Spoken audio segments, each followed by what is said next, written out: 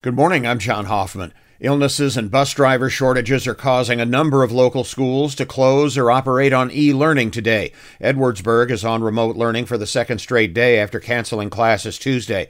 In Elkhart Middle and High Schools will e-learn today. Elementaries remain open for in-person classes. And 4 schools in Warsaw are closed today because too many students and staff are ill right now.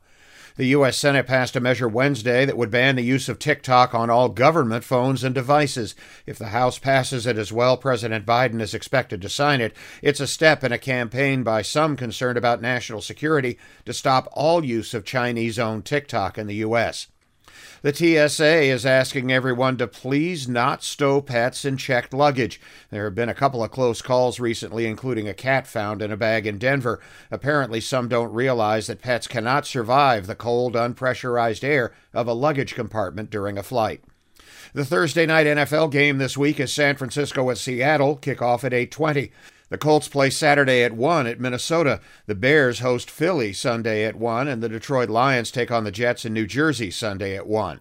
NBA, the Chicago Bulls lost at home to the New York Knicks 128-120. In Indy, the Pacers beat Golden State 125-119. The Detroit Pistons lost at Charlotte 141-134. In hockey, the Detroit Red Wings lost at Minnesota 4-1. The Blackhawks host Las Vegas tonight in Chicago. I'm John Hoffman on Sunny 101.5.